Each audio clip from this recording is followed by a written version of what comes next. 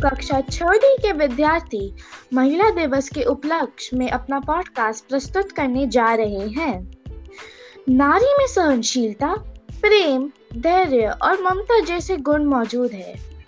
किसी भी समाज की कल्पना नारी के बिना नहीं की जा सकती है। जब कोई नारी कोई भी चीज करने की ठान लेती है तो वह करके दिखाती है।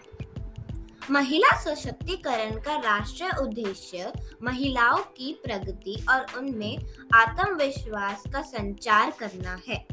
महिलाओं का सशक्तिकरण सबसे महत्वपूर्ण चीज है क्योंकि वह रचनाकार होती है।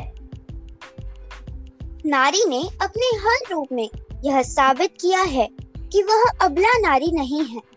वक्त आने पर वह अपने हालातों से लड़ भी सकती है और उसे काबू में भी ला सकती है। नारी चाहे वह माँ हो या बहन या फिर पत्नी, उसके हर रूप में उसका सम्मान करना। महिला दिवस की तारीख 8 मार्च 1913 में तय कर दी गई। तब से हर साल 8 मार्च को विश्व भर में महिला दिवस के रूप में मनाया जाता है। भारत में भी महिलाओं को अधिकार दिलाने के लिए और उन्हें सशक्त करने के लिए बहुत पहले से कार्य किया जा रहा है। देश की महिलाओं को सशक्त और आत्मनिर्भर बनाने हेतु हमारे माननीय प्रधानमंत्री श्री नरेंद्र मोदी जी द्वारा प्रधानमंत्री नारी शक्ति योजना 2022 को शुभारंभ किया गया है। इस योजना के अंतर्गत महिलाओं को बिना गारंटी के 2,20,000 रुपए मुहैया कराए जाएंगे।